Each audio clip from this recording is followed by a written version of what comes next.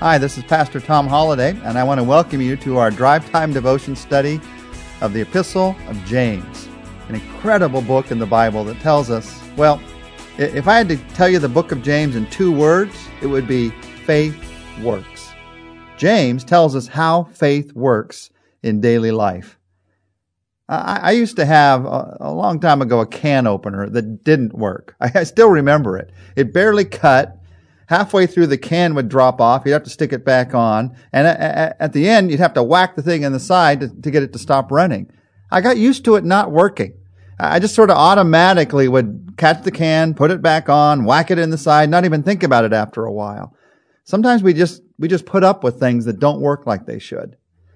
Here's the encouragement of this letter from the brother of Jesus Christ, James. We should never put up with a faith that doesn't work. We should never put up with a faith that doesn't work. Here's what James says at the very beginning of this letter. James, a servant of God and in the Lord Jesus Christ, to the 12 tribes scattered among the nations, greetings. These words in the first verse help us to begin to introduce all that we're going to study these next few weeks together as we look through James. Who was James? This is not James the apostle. You might remember one of the apostles, the 12 that followed Jesus, was named James. He was killed for his faith at the beginning of the book of Acts. This was a different James. This was James, the brother of Jesus Christ, or more theologically accurately, the half-brother of Jesus Christ. Jesus' father was God and mother was Mary. James, his father was Joseph and his mother was Mary. He grew up in the family of Jesus. I don't know if you know much about the family of Jesus. Matthew chapter 13, verse 55 and into verse 56 tells us about the earthly family of Jesus. Here's what it says. Some people were talking about Jesus and they said, "Isn't this the carpenter's son? And isn't his mother's name Mary? And aren't his brothers James, Joseph, Simon, and Judas?" They list 4 brothers. "And aren't all his sisters with us?"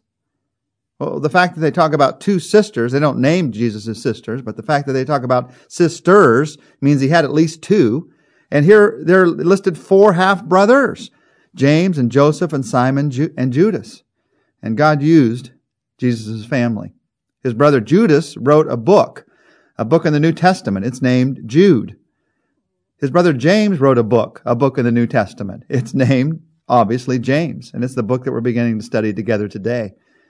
And as you and I read through the New Testament, there's some things that we learn about James, the earthly brother of Jesus Christ.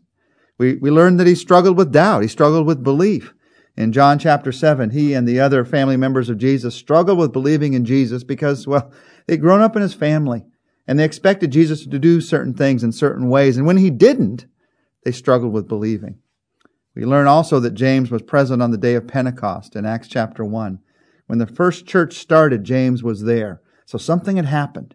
Something had happened between that time of doubt when James was watching Jesus in his earthly ministry and this time when the church started. What had happened was the death and resurrection of Jesus Christ. And obviously, based on that, James had begun to believe. In fact, 1 Corinthians 15:7 tells us that James was one of those who had a personal meeting with the resurrected Lord. Can you imagine that? He'd grown up in his family, and now he's meeting with Jesus, and they're talking about what it means for Jesus to be the Lord of the universe. I can't imagine all that they said, but it changed James' life. In fact, it changed his life to the extent that James became, we read about this throughout the book of Acts, he became the leader of the Jerusalem church. The first church that started, the church in Jerusalem, that had mostly Jewish believers in it because there were mostly Jews in Jerusalem, James became the leader of that church. You can read about that in Acts chapter 12, Acts chapter 15. He was one of the strongest leaders in the early church. God used him in incredible ways. And yet, in spite of all of that we've just said, here's what James says about himself in James chapter 1, verse 1. James, a servant of God and of the Lord Jesus Christ. That is amazing. I don't know about you, but if I grew up in Jesus' family, first thing I'd put in my resume is James, the brother of Jesus Christ. But that's not what he says. He says, James, a servant of God. He calls himself a bondservant rather than a half-brother. That says a lot about his heart. That says a lot about his humility. That says a lot about James. James writes as a servant of God. And he writes too, it says in these first verses, to the 12 tribes scattered among the nations. Greetings, he says. Now, who are these 12 tribes? Well, if you've done some study of the Old Testament, you know that these are the 12 tribes of the Jewish nation, descended from the sons of Jacob. The tribes of Simeon and Gad and Asher and Naphtali and Benjamin.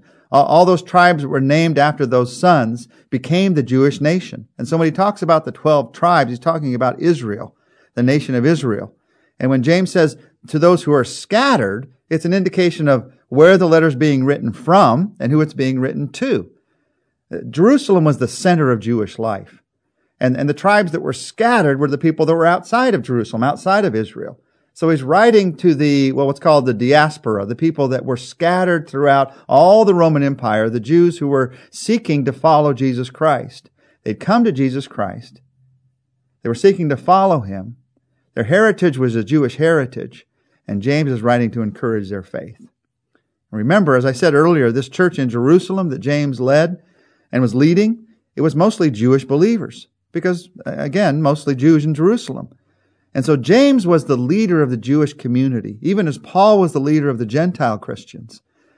And he's writing to encourage their faith.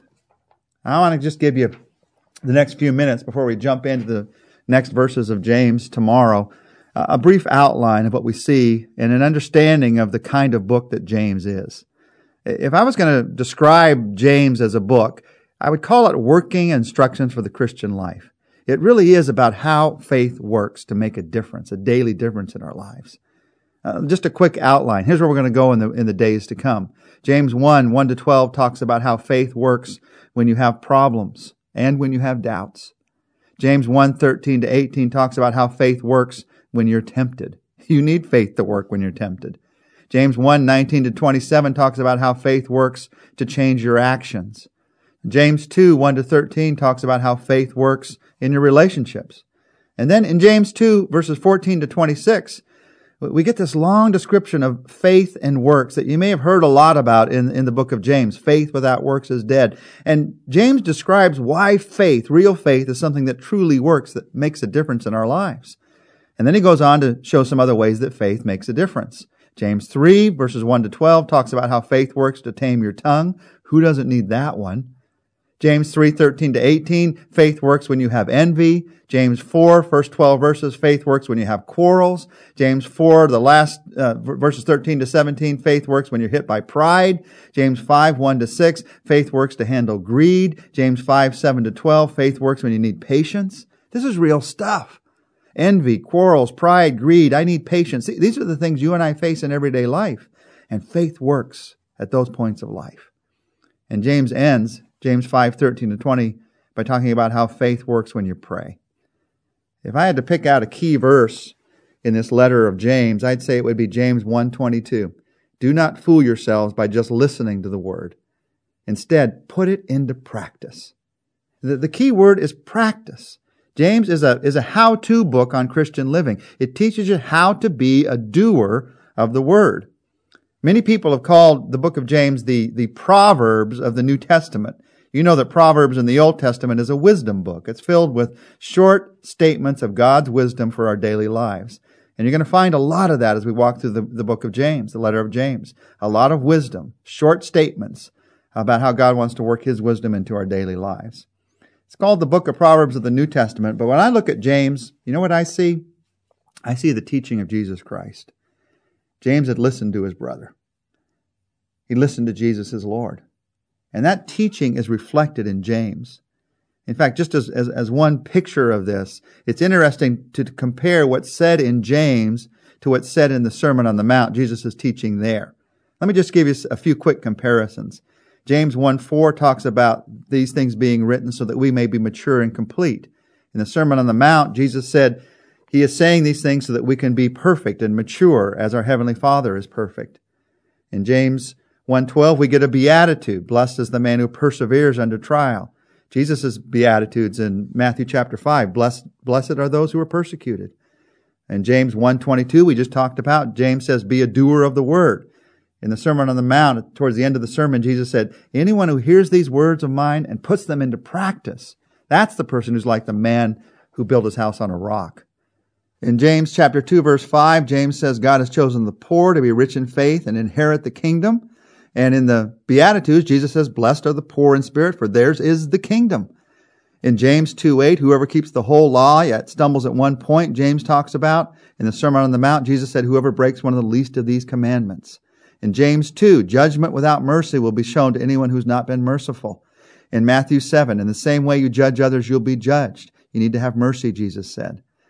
In fact, in Matthew chapter 5, verse 37, Jesus said, simply let your yes be yes and your no, no. Anything beyond this comes from the evil one. And James in chapter 5, verse 12 says, above all, my brothers, don't swear either by heaven or earth or anything else. Let your yes be yes and your no, no, or you'll be condemned. James is just sharing the teaching of Jesus Christ and showing how it can work in our everyday lives. James is all about how to put into practice the teaching of Jesus in your life. That's what I want. That's what I believe you want. So as we start this study of James together, let's pray that is exactly what Jesus would do in our lives. Jesus, thank you for faith. It is real. And it changes. It changes everything. It changes eternity. Lord, we want our faith to make a difference in our life today.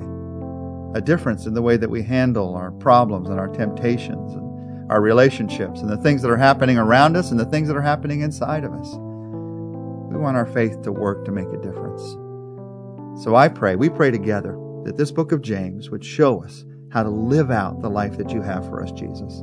Not on our own strength or power, but how to live it out, trusting in you, putting our faith in you. We ask this in Jesus' name. Amen. Well, join us tomorrow. We're going to talk about how faith works when you have problems.